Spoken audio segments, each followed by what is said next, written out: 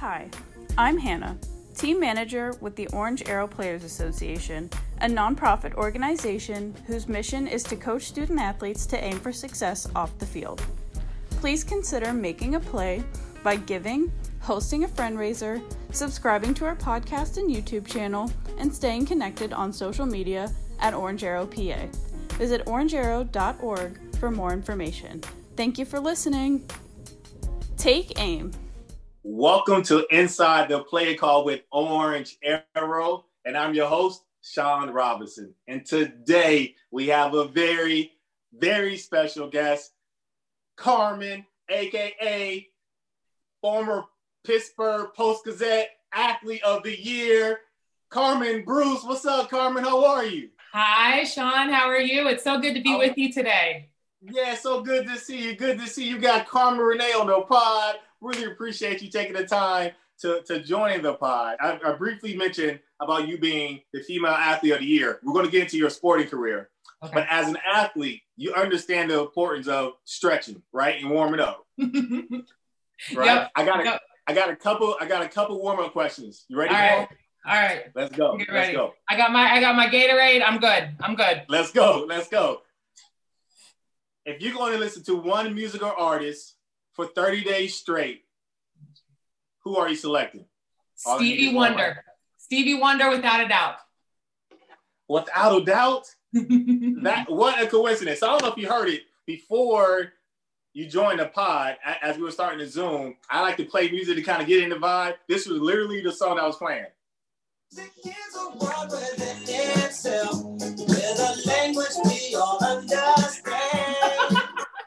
What are the chances that you were going to say Stevie Wonder and I was playing Stevie classic? Now, we didn't plan that. That was not planned. Not at all. Now, I'm gonna call you out now. Do you know the name of that song? It's a tough one. Oh,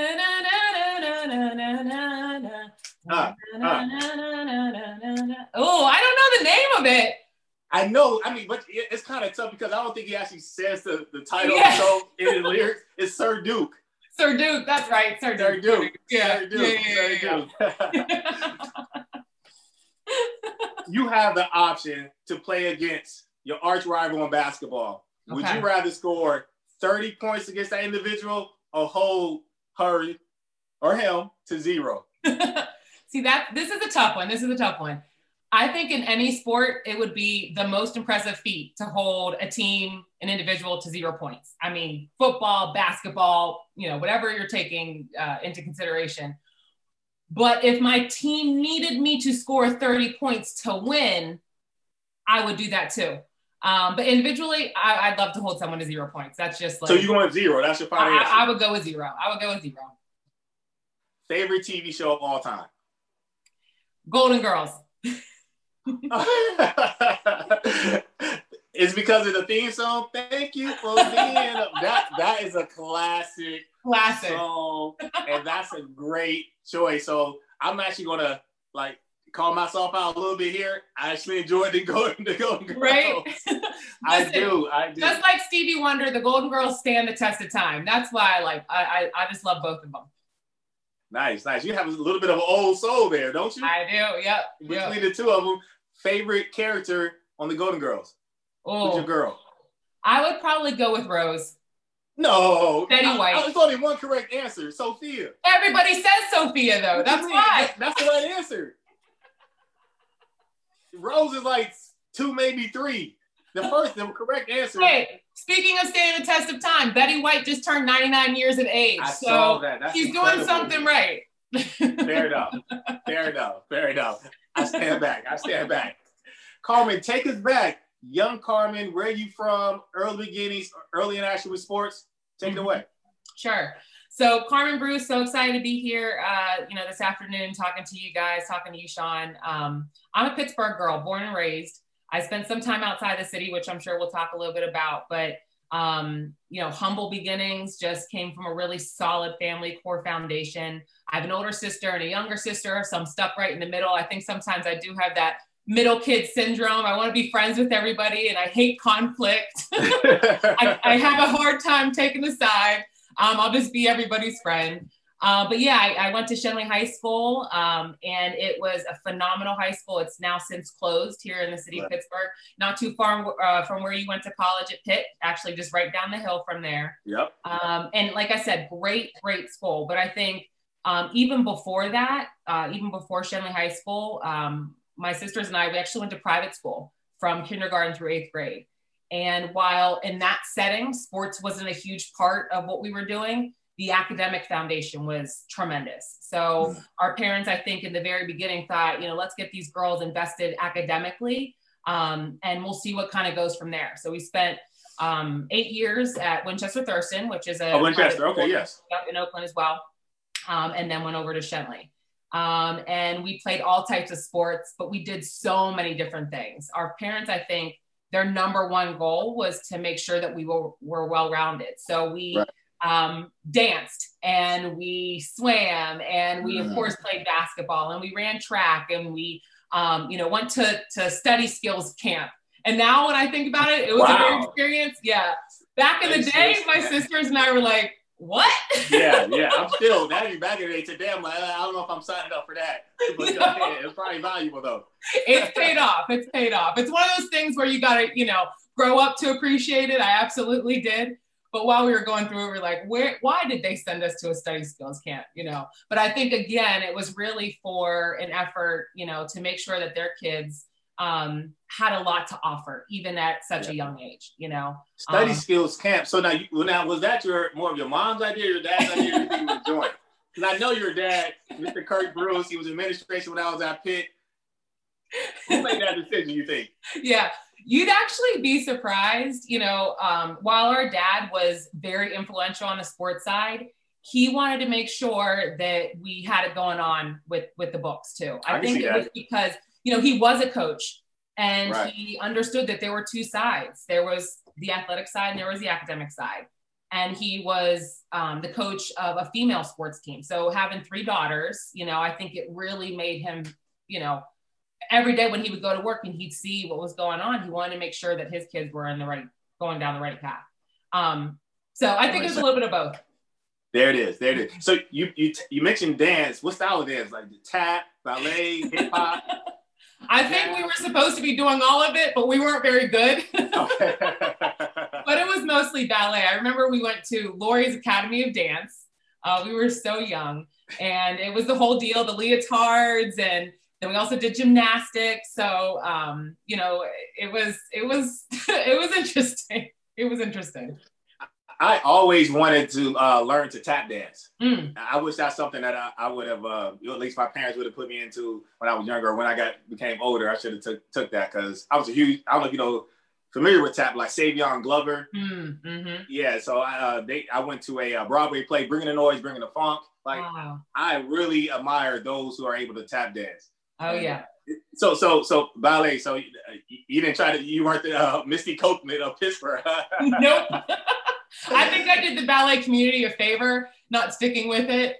But I'm still very impressed with dance in general. There's just, again, very similar to sport, so much dedication, so much drive. It starts at a very young age. If you really want to be something, you've got to continue. I know when we were at Shenley, my sisters and I, they had a sister program with Pittsburgh Ballet Theater. And so we actually went to school with students that were studying ballet at PBT, and then they would come over to Shenley halfway through the day to take the rest of their courses. And I just used to look up to them. Like, one, I couldn't do it. They were just so impressive. It was a style or genre I could never master. And then they would, be there at Pittsburgh Ballet Theater from 7:00 in the morning, come back over to school to be a regular student. I mean, just so much dedication that I don't know if I would have been able to do that. So I was impressed. Lots of respect for them. So shout out to Pittsburgh Ballet Theater. So we've had a relationship with them over the years, exposing our young people, especially our young boys, student athletes, to different things. And ballet is one of them because there's been a number of athletes that is like NFL athletes who had credited ballet with flexibility, strength, things of that nature. Right. And so they opened up the doors. We took a group of students behind the scenes practice. It was almost like 2 days. Like you work, you know what I mean? Right. You mess up, start over again, what have you. And they even came to campus to one of our summer academies and took them through a stretching routine. those young 11, 12-year-old boys was out there hurting. See, yeah, y'all need to be more flexible. Y'all let me know, so y'all better touch your toes. But I think they came away with a better appreciation for the art and for the craft. And yeah, basically, it's really about exposure.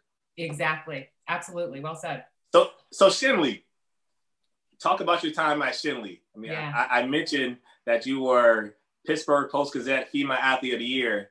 You put in the work at Shenley. So talk about your time playing hoop at Shenley. Yeah.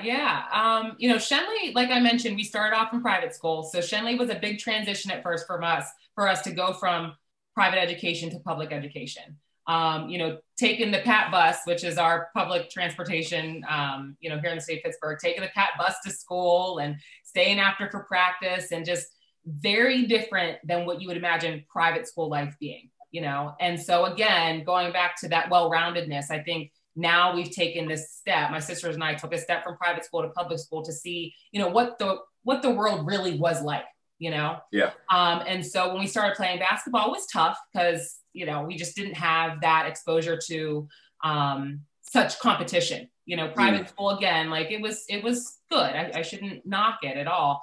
But it was just a different type of athlete that we went up against at Shenley. Partner that with the fact too, that Shenley was an international studies program. The school itself, the academics, was just as tough as if we were going to private school. So at that point, I think we really found something that was just going to build our future. But as far as the basketball was concerned, I don't know if there's many athletes out there that have had the opportunity to play with family members. I know there's some, but I was going to ask you about if you all were able to play. Yeah.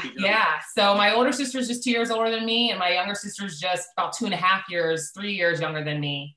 So I had the chance to play with both. Again, got to be in the middle. So that was one really cool thing, was being able to play with both. And when I think about my older sister, she had been at Shenley for 2 years before I got there, had made all these great friendships, and kind of like made a name for herself. So I was just kind of tagging along as her kid sister.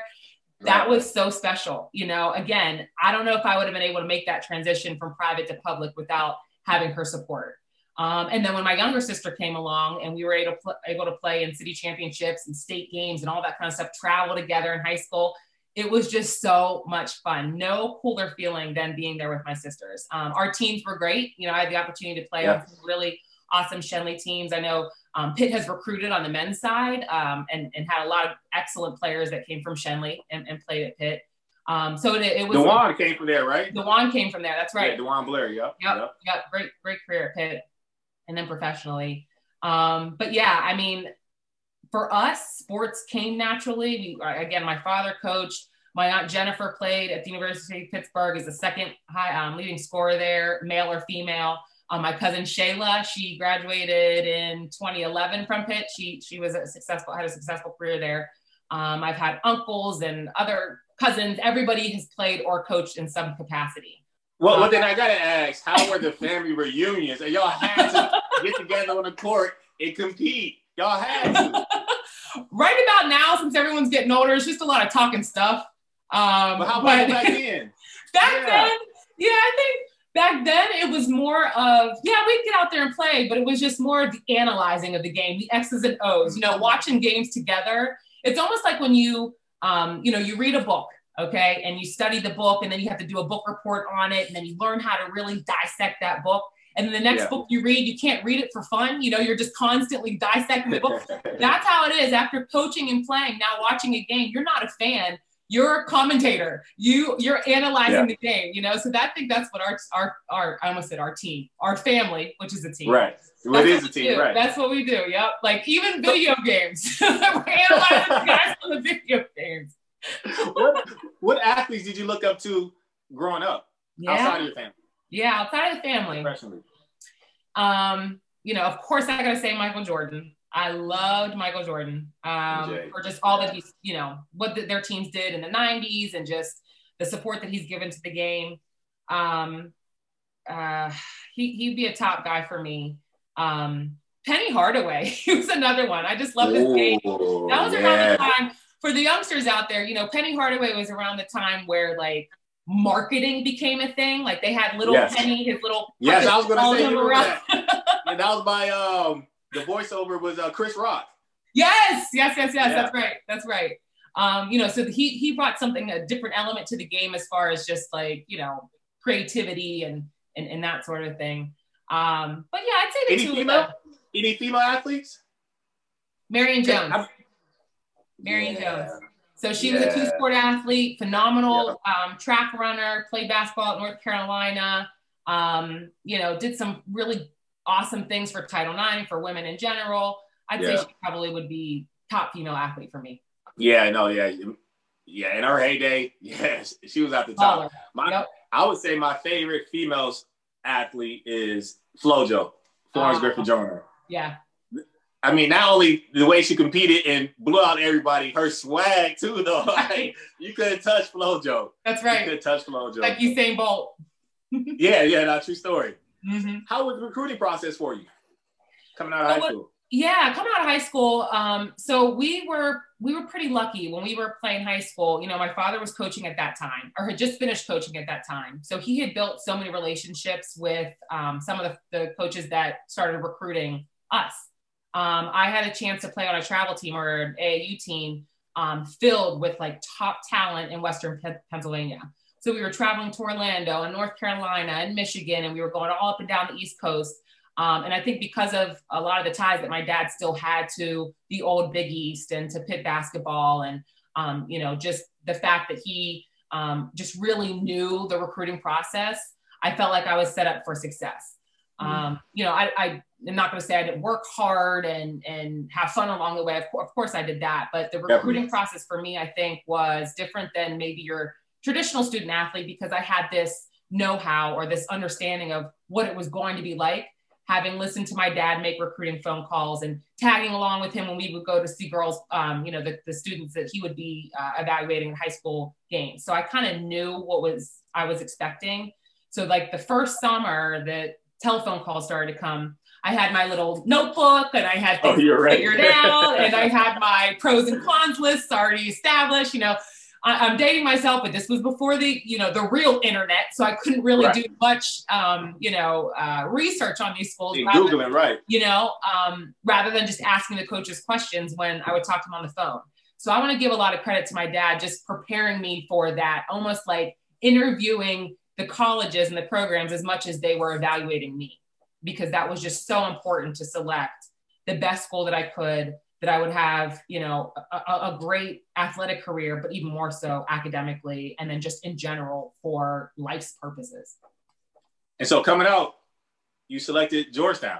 Yeah. So I started out at Georgetown in DC. So I was in Washington, DC. The head coach and the staff there that recruited me were phenomenal. They had been there for a while. And then when I thought about, again, the opportunity to study at a university that was going to build character along with what I was going to be able to get from it athletically, Georgetown was the perfect fit. And go ahead.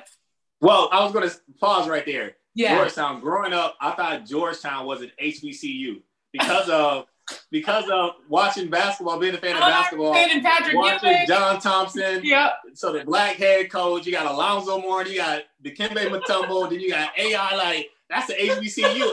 I don't know when it hit me, and I realized Georgetown was not an HBCU. No, I could not be the only person who thought Georgetown was an HBCU. No, I think there's many others. Yeah, there were many others. That's so funny that you mentioned that because what I was going to say is when I first started at Georgetown, this summer that I was going into my freshman year, I actually participated in what they called CMEA. So it was Center for Minority and Educational Affairs. So they had a program dedicated to students that were underrepresented at the school, Black minorities, Latino minorities, women, athletes, all across the board, folks that were coming from immigrant families. So for you to think that it was HBCU, that's perfect. That's perfect. But they did their part in making sure that minorities were appreciated. That's great. Now, did you get a chance to meet Coach Thompson? So John was not there when I was starting. He had just retired, but he was around. Yeah, I know he was still around even after retiring. Yeah, there was this. So if you're familiar with the DC area where Georgetown's located, again, back in the old Big East, when you think about before these beautiful arenas were built, field houses are where people played. So you've got the field house at Pitt, Villanova, Connecticut back in the day, and Georgetown, it was McDonough Fieldhouse. And in McDonough, where we played our games, there was this like behind the scenes, like gym that you could go to that no one really knew existed. So if the men were practicing and we couldn't use the court, we could go to this back side gym and play. And I remember one time we had individuals, we were shooting around, and John Thompson was like having some meeting with somebody. And I just remember like shooting free throws, thinking to myself like, oh my God. Right. He's not looking at me. He's talking about whatever he's talking about, you know? So that was the closest I had been to him. I was so nervous to go up to him. Plus I was in the middle of practice, so I really couldn't. But from what I saw from afar and how he impacted the university, incredible man, you know, it sure is definitely missed. Now, how was the transition from being a high school student athlete? You're at home, you're in Pittsburgh, and then now you're 4 hours away at Georgetown. I think you might have, well, maybe you got family there now, but I'm not sure you had family during that time. But how was that transition? Yeah, that was tough. You know, I'd like to think that I was prepared to go down there and play and survive that first year. It was quite the transition. I remember vividly in one of the practices, we were going over 2-3 zone. And at that point I was just beat. We had run suicides and played pickup. And I mean, it was just one of those practices. Okay. And then it was time to work on this zone. And I just I put my hands on my knees and I bent over. I'm just kind of catching my breath. I remember our assistant coach said, "So are you tired?" And I was like, "Yeah." I'm exhausted. You know, my parents taught me not to lie. And I remember after that, of course, they put us right back on the line. And one of my teammates said, like, "Carmen, you can't admit it." I'm like, "But he asked. I mean, what am I supposed to say?" So lo and behold, that was a lesson learned as a freshman was, you know, just stick it out. Even if you're completely exhausted, you know, just figure out a way. Don't show them that you're limited, you know, which I think is a life lesson. But other than that, you know, that picked up once I started playing in games and got that, you know, the real reason I was there, you know, that was okay. I think the competitive side is what drove me. Academically, it was tough. You know, Georgetown's a very high academic school. So I had to make sure I drew on all those study skills and all the work that I had put together in high school to make sure that I'd have a successful academic career as well. But I cannot lie. The first few months of freshman year were very difficult. And so at some point you decided to transfer to another university. What's some of the thoughts that went into that decision? Yeah. So I mentioned I'm a Pittsburgh girl, and a lot of Pittsburgh girls are homebodies. You know, that's just how Pittsburgh people are. You can go away, but for some reason, the city of Pittsburgh just draws you back. You know, it's just a really great environment, and you know, it's just a great place to be. And being born and raised here, tons of family still here, and I was just at that point missing home a bit. But then on top of that, there was a coaching staff change. So the staff that recruited me and I've been there my first 2 years, they took another job at University of Penn.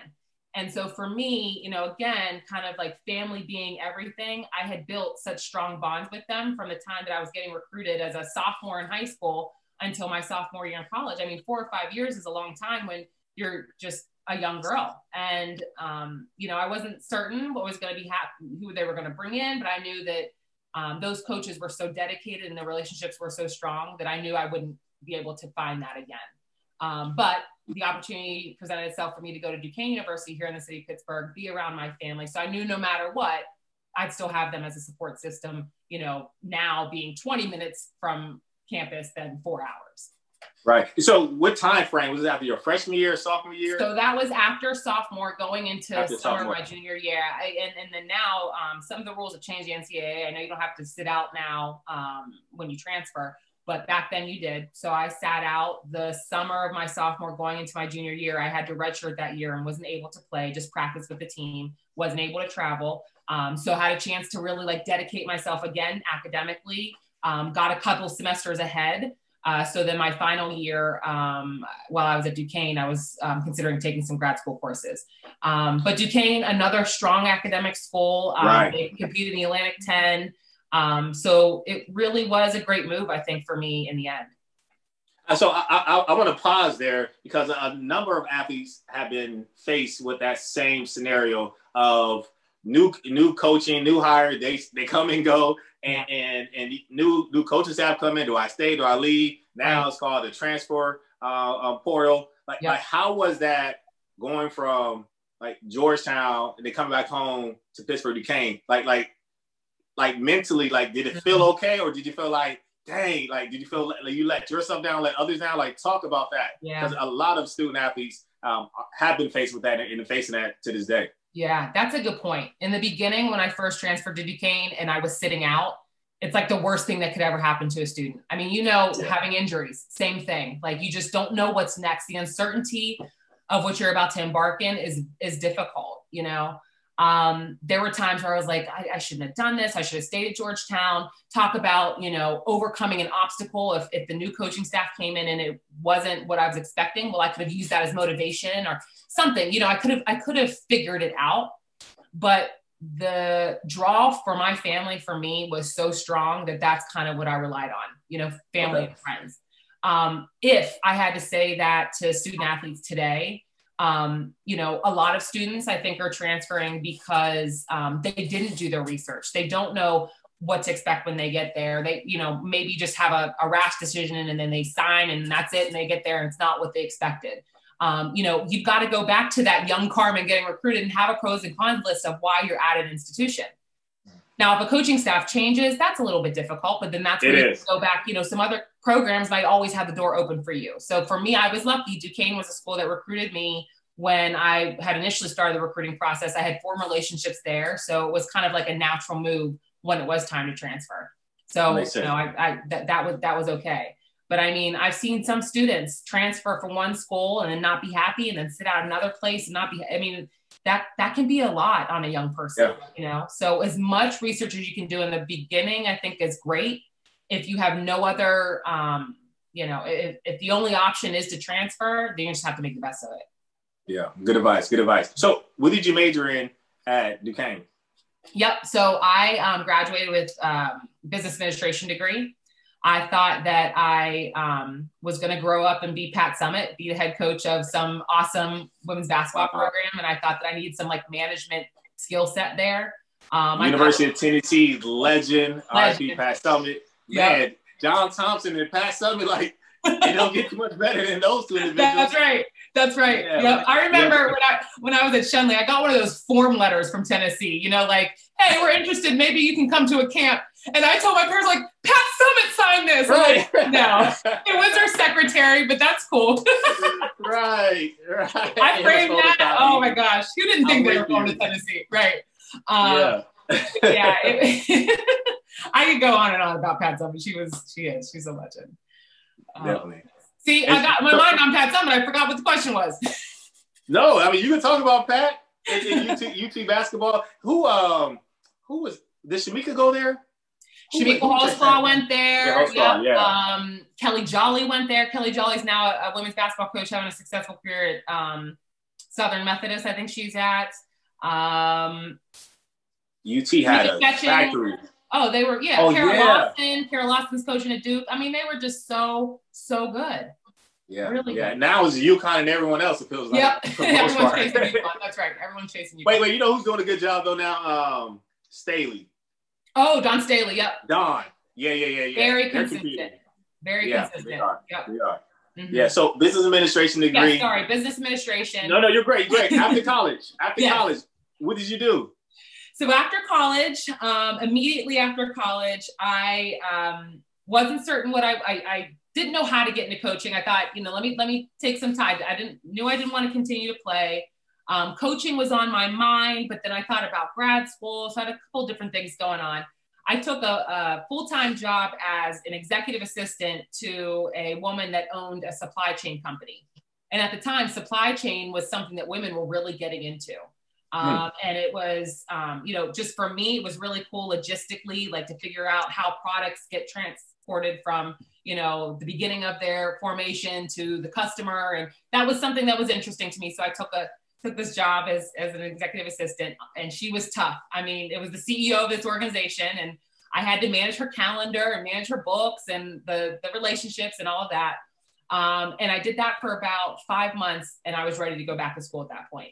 So I went full-time back to school. I went to Duquesne again. Okay. Yeah, so I loved my undergraduate experience at Duquesne enough to go back for grad school. I took a part-time job in their marketing department. So I was working with the women's soccer team and the men's soccer team, doing their marketing and, working on their fan base and ticketing and things like that. And then after about 7 months of doing that, an opening came available on the women's basketball coaching staff. And at that point I was like, I got to do this, it was like perfect timing. I'm just so, in all of what my dad did as a coach that I knew eventually I would get there. And so I took the opportunity when it came available in 2008. I was still going to grad school, so I was trying to manage both. Did some recruiting, some player development. I was such a young coach, I was actually coaching some of the players that I had played with. That makes sense. So that part, that was pretty cool. And it was so much fun. I really enjoyed my time at Duquesne coaching. So how long were you at Duquesne? So I was at Duquesne for almost 5 years. Wow, okay. And we had some really successful teams. Again, having known what the college experience was like, I think made it a very natural move to coaching. Again, having played with some of those girls, and when we started recruiting, I knew what they were going through. I knew what their questions were. I knew what they were uncertain about. I knew what their parents were thinking. So recruiting at that level was something that I really took a liking to. I just thought it was so important, again, to having been a transfer student for the students that we were recruiting, to understand and appreciate what went into selecting a university. So that's where recruiting really picked up for me, was at Duquesne. There for about, like I mentioned, 5 years. At that point, our staff had some success, and we got promoted and took the opening at the University of Pittsburgh. And I was there for 4 years. So, so who was the head coach then? Susie McConnell. Susie, okay, got it. Mm-hmm. She's a Penn State alum, right? Penn State alum, that's right. Okay. Yep. Well, she had to hide those colors when she was at. I'm sure that was a little difficult for her. Yep. Right. Yeah. Right. One of my good friends. I don't know if he was there when you were there. Eric Thatcher. I don't know that name. So he played football at Pitt, but now he's coaching at Penn State. So he has that juggling act. Oh yeah. So one thing I would like to know. So you talked about recruiting. Yeah. So I know one of the big things, especially in football and basketball, on the boys side of things, male side of things, they want to be professional athletes.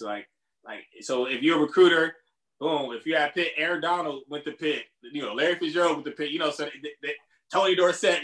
So they talk about the NFL. Obviously they talk about the university, things of that nature. Was that similar? Was it different? Were you talking about WNBA or how would you compare the two as it relates to the young student athletes on the female side? What was some of the selling points you think that they were most interested in? Yeah, that's a great question. I think every student athlete's different. But if we had to put a theme to it, I think for women, they knew that if they were to have a professional career, it wouldn't be as lengthy as their male counterparts, maybe not as lucrative as their male counterparts. And then there's also this option of, once I graduate, maybe play a little bit, I might want to start a family. So there's just, but that's not every female student athlete. There could be some women that, I know Diana Taurasi right now, she's got to be close to 40 and she's still balling out. I know Sue Bird is still out there. Still killing it. In the States, out of the States, wherever it's unbelievable. The ball. Let's go. That's right. Yeah. But I think generally speaking, when we were recruiting, student athletes, both at Duquesne and at Pitt, we needed girls that wanted to be competitive because we were playing in competitive conferences. But, they also had to be able to manage the strict rules of the institution academically. So we had to, really find that diamond in the rough that was going to just be this hard worker, this dedicated student athlete, both on and off the court. And we played on that because it was like, hey, Jane Doe, you're going to have a successful basketball career. We already know that. But what's going to be next for you? Have you figured out what your impact is going to be on this world, either in sports or outside of it? So it was just really finding what made that individual tick. For a lot of the girls, it was, you know, what are the additional clubs that I could be a part of outside of basketball? Because again, I just want to maybe belong to a sorority or fraternity, sorority, whatever the girls do. Sorority. Yeah, sorority. Or, you know, whatever major is going to be best for me so that I can have a successful career after playing. You know, I think that they all were really focused on how close in proximity they were to their parents, if their family could watch them play. So a lot of times when you watch or you see these rosters out there on on the women's basketball side, mostly those girls are like in-state or regional. You're really not going to see a girl go from the West Coast to the East Coast, East Coast to the West Coast. It might happen. It might happen. Right. But not generally speaking. So for women, for female student athletes, I think it was just like a plethora of items that would make your program marketable outside of just the sport. So when was your last year coaching at Pitt? I left Pitt in 2017. So it's almost 4 years. Okay. Well, one of the reasons I bring that up because one of our former interns, you coached her, Bubbles. Yes. Bubbles. I didn't realize Bubbles was interning with you guys. Yeah, she interned. I think maybe it was her senior year. Okay. She interned, and so Bubbles was 6'11". At one point in time, she was the tallest girl in the world. I think maybe something at least, I think it was like on this side of it. Yeah, unbelievable. Yep. Yeah, 6'11". And so I don't know if you remember, she used to date one of the basketball players. He actually interned for us the semester after Roosevelt. Rowe. I can't think of his last name. Oh, he was so nice. Big Rowe. Big Rowe. Big Rowe. Roosevelt. I can't think. Rosie, man. Hey, Rowe. Big Rowe, man. I apologize, though. I can't think of your last name, but all love. and so, one time I saw them together. I was like, if this lasts and y'all get married, I'm going to be the agent of your children. Right. Because Rowe's 6'1". Rowe Nix. Got it. Rowe. Yes, that's right. Rowe Nix. Mm-hmm. Rowe 7'1". Bubble 6'11". Mm-hmm. But it probably turned out that if they would have got married and got a child, probably like 5'6". Something. That's true. Yeah, they have a little Kevin Hart running around. Although they would have had some really nice kids too, because they were both really great people. Mm-hmm. They are. They really are. Yeah. So how was it working with your dad? Work at the same university your dad? Yeah. Was working at? Yeah. Did y'all like go to lunch together? Oh yeah, we would go to lunch together. We had this thing actually, Sean. It was really sweet. He was working up at the field house, and we were down at the Peterson Center. And so he would walk down the hill, and he'd call me. You know, at the Peterson Center at the time, before the most recent renovation, you could look out of your window, your office, and you could see down on the court. And so he would call me from across the way when he'd come up the elevator. Okay, he'd call me. And then I have to turn around and wave to him, like the scene from Indiana Jones when the dads get ready to leave. It was hilarious. Every time he'd have to come to the peak, he'd call me and he'd do his little. It was awesome. It was awesome. Yeah, but he would come and talk shop a little bit or just hang out when he was passing through.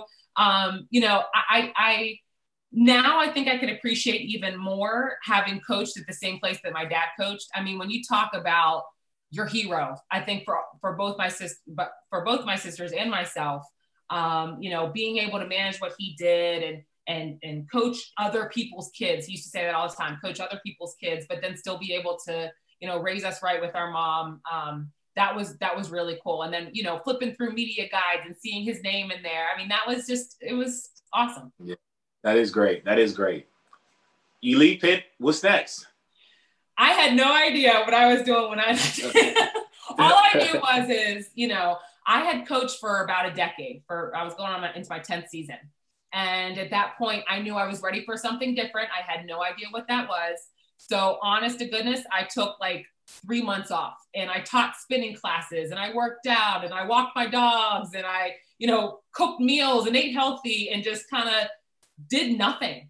And it was really enlightening, you know, just being able to like reflect and figure out like what would be next and not jump into anything. And lo and behold, we have a really close family friend who said, you know, Carm, why don't you give PNC a try? And I'm like, thinking to myself, like, what the heck is a bank going to do with a basketball coach or a former athlete? Like, what is that all Well, PNC, who I work for, PNC Financial Services here, headquartered here in the city of Pittsburgh, they had a management program. It was an accelerated program where they took individuals from another industry and they literally taught you the banking. And so they wanted you to be able to bring with you a natural ability to lead, coach, develop, mentor. And they taught us the compliance, the day-to-day, the operations, the business banking, whatever was needed in order for you to be a successful branch manager in one of our business banking centers. So it was about a 10-month program. I signed up for it. I thought sounded great. I think I can do it. I jumped into the role and it was an experience. I mean, it was very different than basketball. I was showing up in a business suit every day and not sweats. Right. I was talking to adult customers, not recruiting anymore, student athletes. So it was a very quick shift.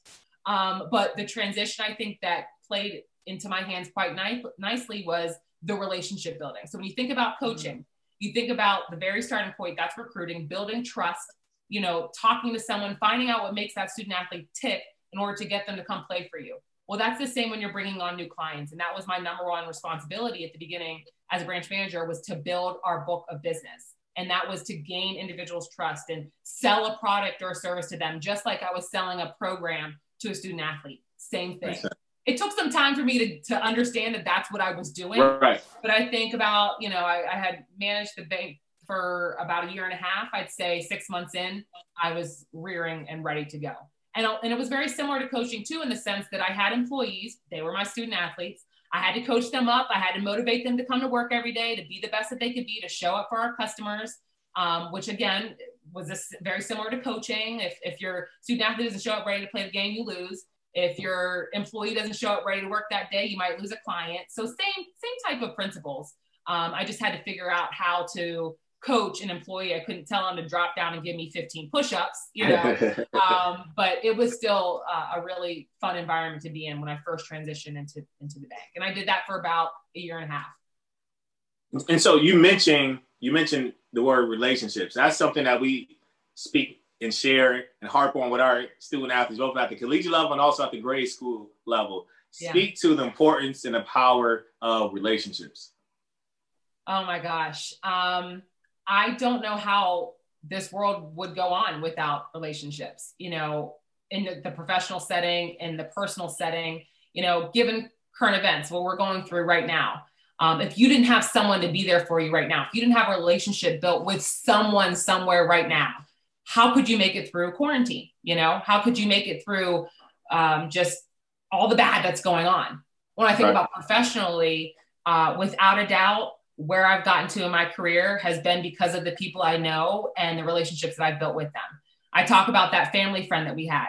If we hadn't built the relationship that we had with him, I don't know what I would be doing with my career right now. I'd probably still be trying to teach spinning and, living paycheck to paycheck or something. I don't know. But he cared enough because our family, had built that strong bond and built that relationship and built that trust, that he was able to help me make my next career move. Relationships they mean the world to me. And, again, I don't know where I would be without some of the folks that I've met and the folks I've had be a part of my life until now. The mission of Orange Arrow is to coach student athletes to aim for success off the field, off the track, out of the pool, off the court, wherever the playing arena may be. Why is it important for a student athlete to be successful outside of their sport? Yeah. The mission of Orange Arrow, it's incredible. When I was doing some research and hopped online and just kind of reading through some things, what really stuck out to me, I think, was the opportunity for the mentor to be mentored by the mentee. So it's that reverse mentorship. When you think about a college student athlete and they're chatting with a student in elementary school, like, of course, they know that they're going to, be an inspiration to that student and they're going to be able to give back and that sort of thing. But at that point, the college student athlete can say, like, wow, what I've done in my life is impacting this young kid right here. It allows them to take a step back and really recognize what they've done is profound.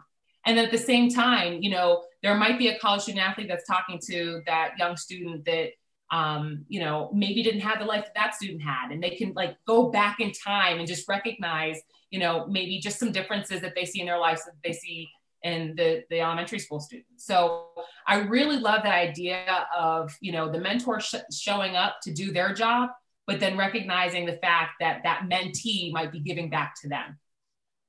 That's a win-win. Mm-hmm. Carmen, Renee, thank you for your time. As always, time is our most valuable asset. Appreciate you. Looking forward to staying in touch and you supporting. And we got to get you in front of more of our female student athletes. I would love that. We love them after grade school. We're going to make that happen. Yeah, I would love that. Thank you so much, Sean. This was great. All right. Take care.